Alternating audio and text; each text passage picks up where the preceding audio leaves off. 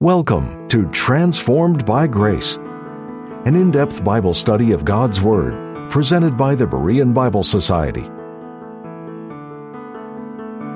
Join us each time on this station as Pastor Kevin brings the transforming message of God's grace revealed through the Holy Scriptures.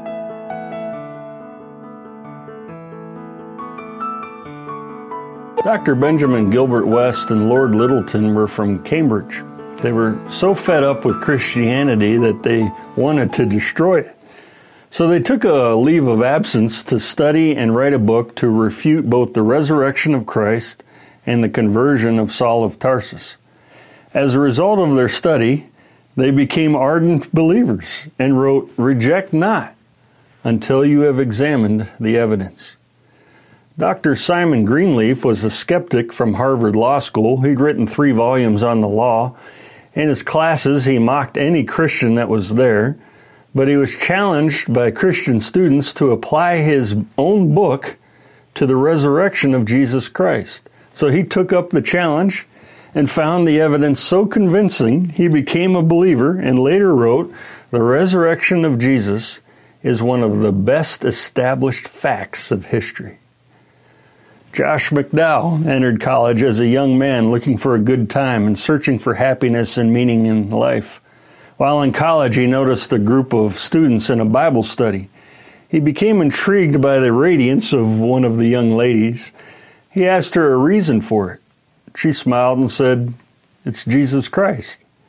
He came back at her. "Don't give me that garbage about religion." She replied, "I didn't say religion. I said Jesus Christ." The students in the Bible study invited him to examine the claims of Christ and the evidence supporting Christianity for himself. He accepted the challenge. After much study and research, he finally admitted that he couldn't refute the body of proof supporting Christianity, and it softened his heart, and he trusted Christ as his personal Savior. One of the major factors in his conversion was his inability to ignore the historical resurrection of Jesus Christ. A student at the University of Uruguay once asked him, "Professor McDowell, why can't you intellectually refute Christianity?" McDowell replied, "For a very simple reason. I am not able to explain away an event in history, the resurrection of Jesus Christ." These men all sought to find a dead Jesus. Instead, they found a living Savior. In John 11:25, the Lord said, "I am the resurrection and the life. He that believeth in me, though he were dead, yet shall he live." Our hope of our own resurrection and eternal life is based in the resurrection of Jesus Christ. Death and the grave is only a door through which we pass into eternal life and glory. And one day our Savior will raise our bodies from the grave and join soul and spirit to our resurrected bodies to dwell with Him eternally. Luke 24, verses 1-3 says, "Now upon the first day of the week, very early in the morning, they came unto the sepulchre, bringing the spices which they had prepared, and certain others with them. And they found the stone rolled away from the sepulchre, and they entered in and found not the body of the Lord Jesus." Luke begins by stating that it was the first day of the week.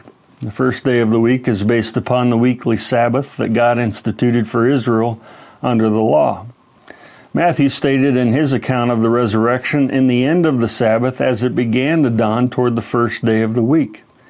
The Sabbath was the last day of the week on Saturday, and of course the first day of the week was Sunday. As a result of Christ's resurrection, the first day of the week has become the day of gathering and worship for the church. Our Apostle Paul spoke of believers in the body of Christ assembling together upon the first day of the week in 1 Corinthians 16:2.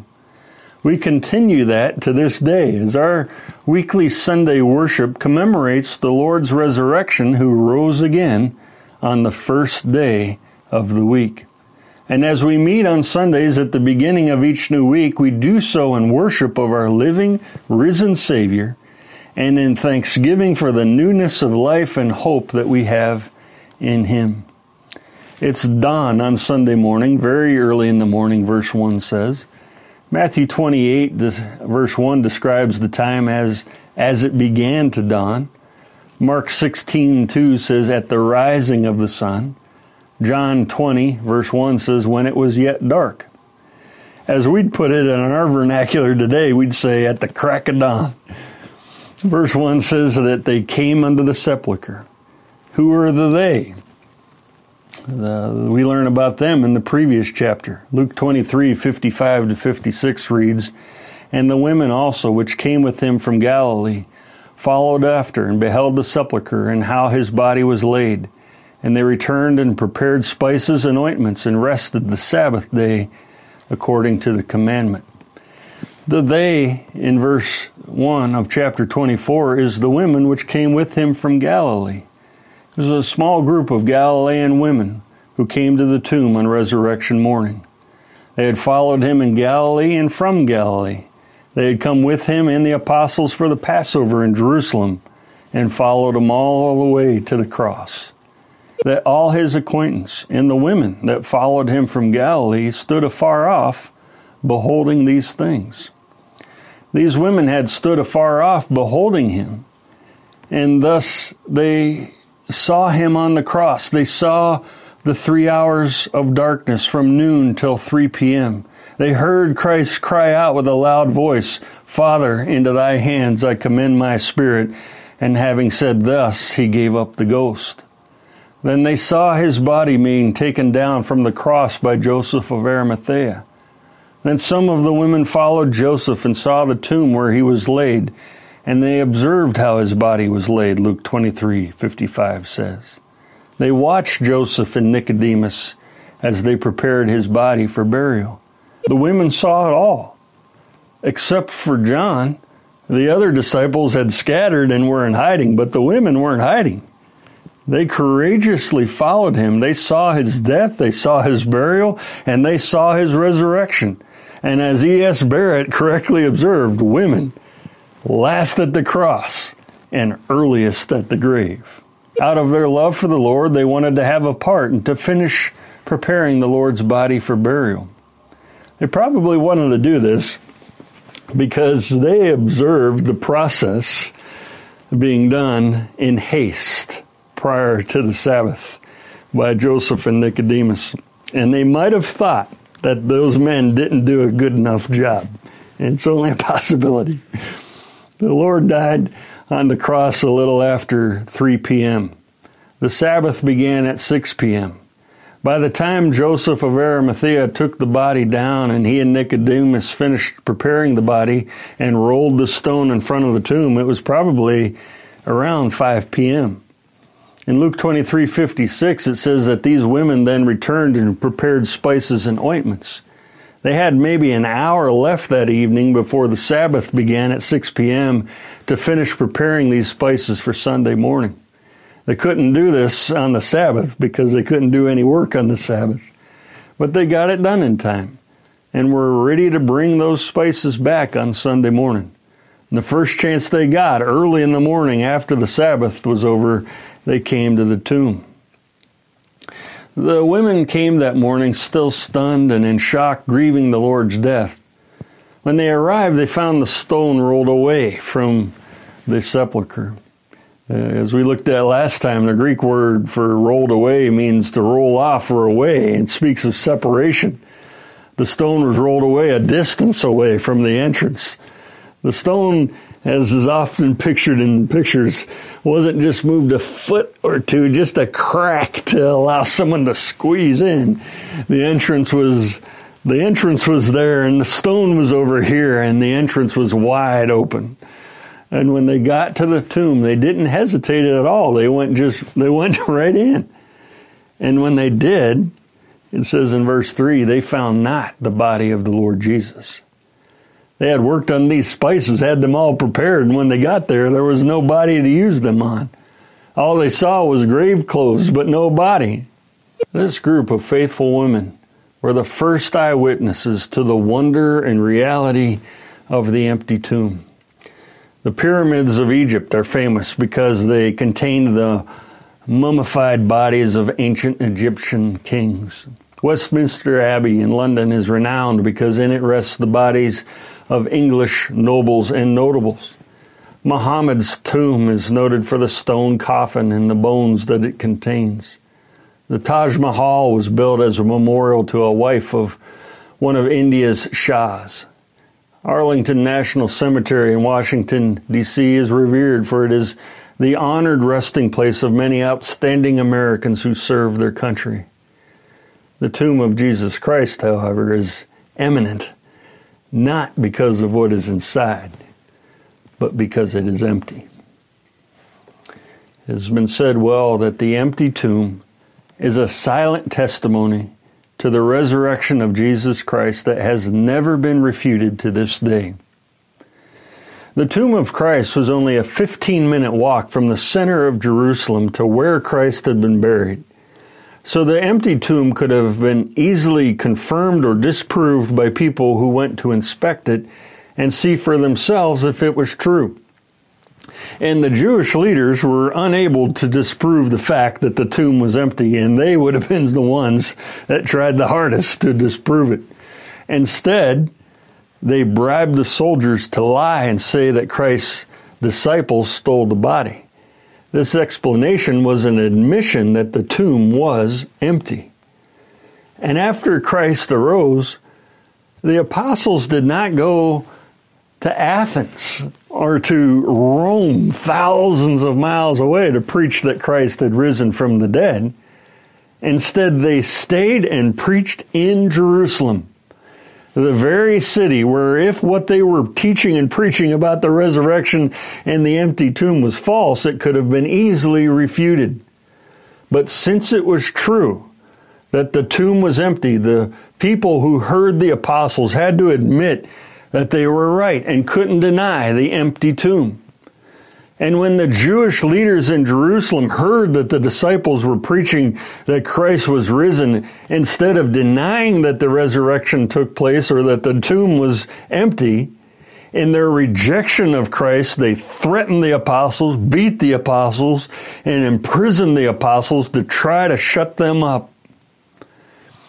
The way Luke puts verse 3 is also very interesting. He says, they found not the body of the Lord Jesus. In Luke 23:52, it says, Joseph of Arimathea begged the body of Jesus. Luke could have said that the women found not the body of Jesus, like a few verses earlier. But having risen again, victorious over sin and death, he is Lord. Lord of life, Lord over death, Lord over all. The women found no body in a tomb in which the Lord's body was stoned in by a 2-ton stone, sealed in by a Roman seal, guarded by highly trained Roman soldiers, all for the purpose that the body would remain there, yet the body was gone. There is no explanation for the empty tomb on a purely human level. The only explanation is the truth of Scripture. Christ, who promised to rise again, rose again. By the power of God, he, the resurrection and the life, stood up. And in his resurrected body, he walked out of the tomb through the stone wall. The angel came later and flicked the stone away so all could see that the tomb was empty and Christ was risen. The women stood there in the empty tomb, perplexed and in shock, not expecting to come that morning and find the body gone. And then came another shock. We'll be returning to the program in just a minute. But first, we'd like to take this time to thank you, our partners, for making these programs possible. If you would like to access our library of helpful Bible study tools, go to BereanBibleSociety.org. 2 Corinthians is a hardcover 240-page verse-by-verse commentary written by Pastor Cornelius R. Stam. It is interesting indeed to note how many profound doctrines are discussed in 2 Corinthians, in contrast to all the rebukes, corrections, and instructions found in 1 Corinthians. Two of the greatest of these are the New Covenant and the doctrine of reconciliation. May its truths have their God-appointed effect on our lives.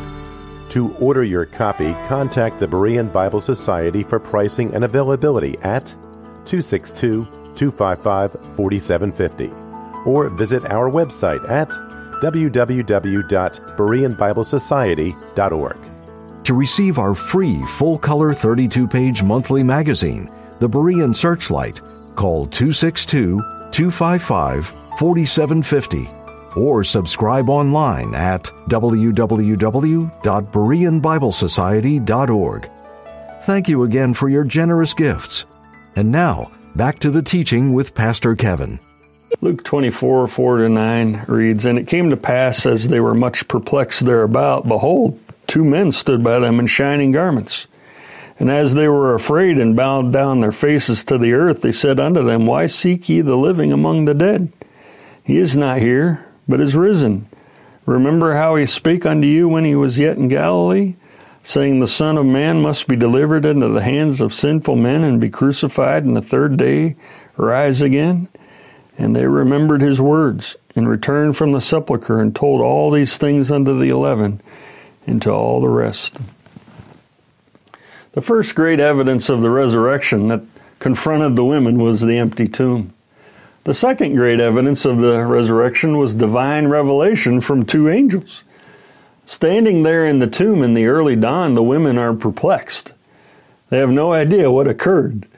They weren't looking for the living, they were looking for the dead. They were looking for the Lord's body. The scene of the empty tomb troubled and confused them all. While they were still trying to reason it out, they're jolted by 2 men suddenly appearing and standing beside them. They were arrayed in shining garments. Later in the chapter, these 2 men are called angels. The 2 on the road to Emmaus who unknowingly to them were talking to the Lord, told him, Yea, and certain women also of our company made us astonished, which were early at the sepulchre, and when they found not his body, they came saying that they had also seen a vision of angels, which said that he was alive. 2 spiritual messengers from heaven appeared as men in shining garments inside the tomb. The fact that there were 2 of them is a reminder of Deuteronomy 19:15, which says, At the mouth of 2 witnesses shall the matter be established. 2 witnesses were needed under the law to establish a truth and validate things, and here 2 angels appeared to give divine testimony to the truth of Christ's resurrection. The 2 angels is also a reminder of the Ark of the Covenant in the temple, with 2 angels on top of the ark, 1 cherubim of gold on both ends of the mercy seat. God promised to meet with his people between the cherubim. Exodus 25:22 says, And there I will meet with thee, and I will commune with thee from between the 2 cherubims which are upon the ark of the testimony. Here between these 2 angels in the empty tomb, God met with his people. Their words were divine revelation and personal testimony from the Father through his angels speaking to the reality of his Son's resurrection. The angels had shining garments. The word shining is used also in Luke 17:24 to speak of a flash of lightning. So the clothes were brilliant, bright white, like a flash of lightning. They lit up that dark tomb in the early morning hours. Their shining garments were a reflection of the glory of God in heaven from where they had come.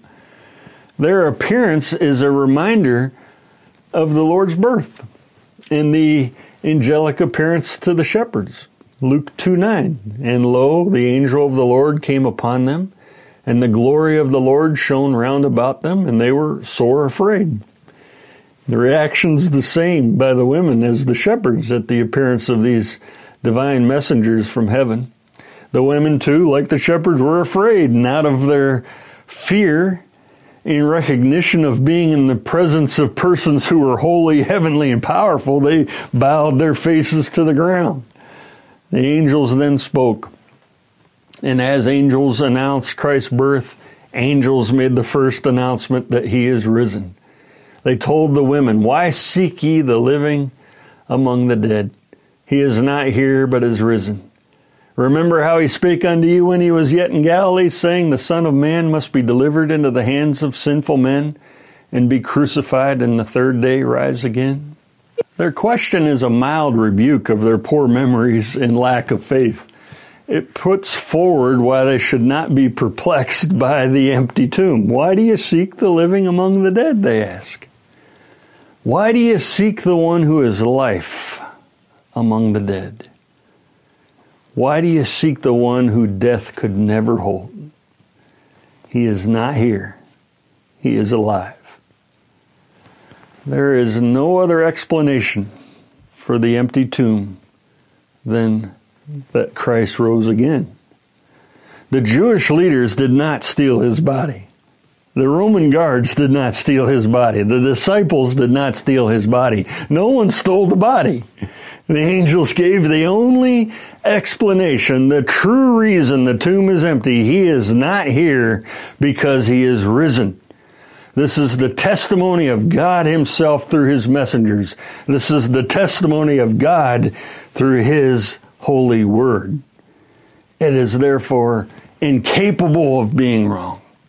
It is authoritative. It is the truth. Christ is risen. Christ is God. He is the only Savior. Our faith is truth. We have hope. We have life in him. The angels said, remember. Two older ladies were enjoying the sunshine on a park bench. They had been meeting in that park for over 12 years, chatting and enjoying each other's friendship.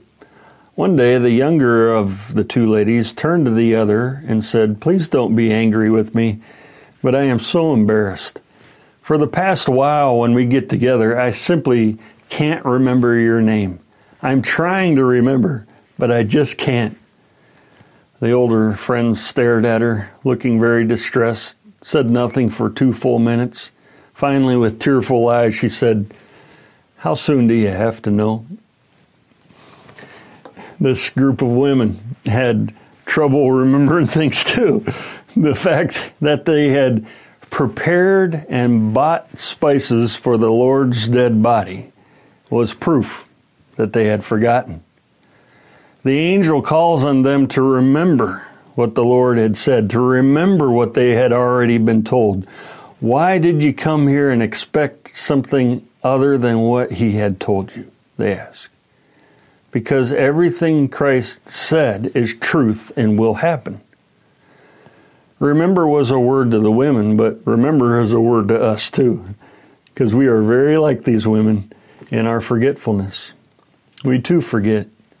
We often do not remember the depth and power of his promises to us, and that he is faithful in what he has said he will do.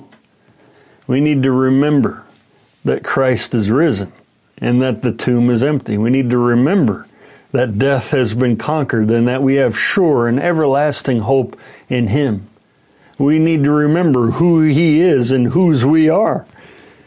And we need to remember that our faith is real and that because he lives, we live also.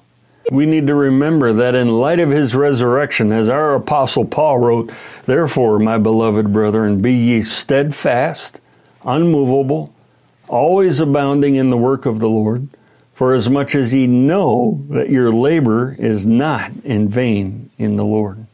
The angels remind these Galilean women that while he was still in Galilee, the Lord said that the Son of Man must be delivered into the hands of sinful men and be crucified, and the third day he would rise again. The angels tell him, he told you this in Galilee. Don't you remember?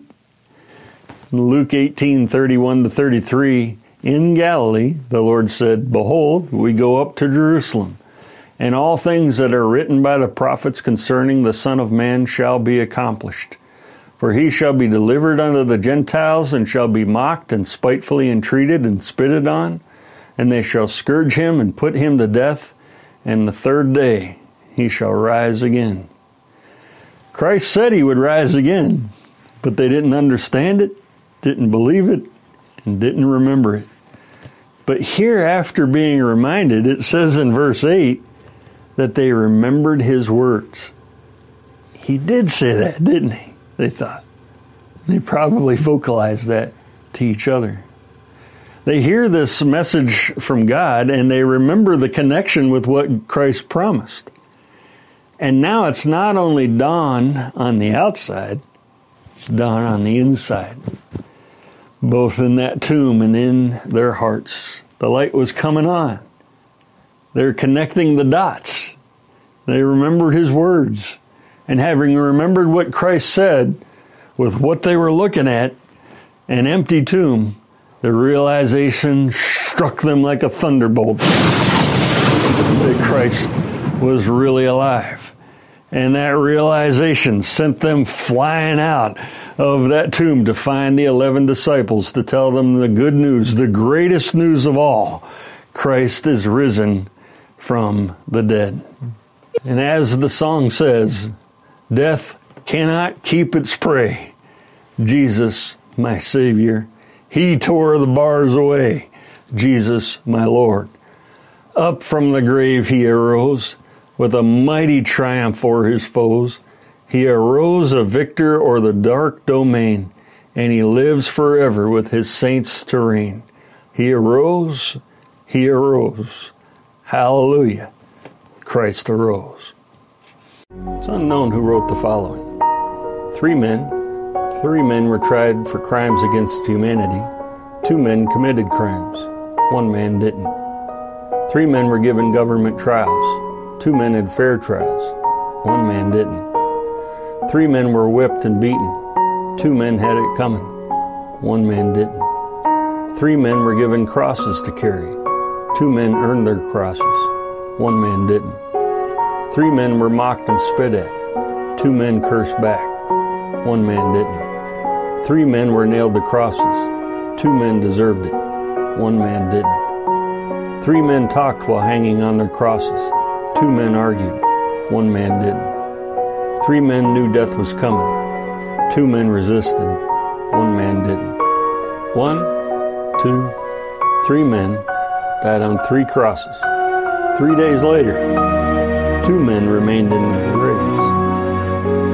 1 man didn't.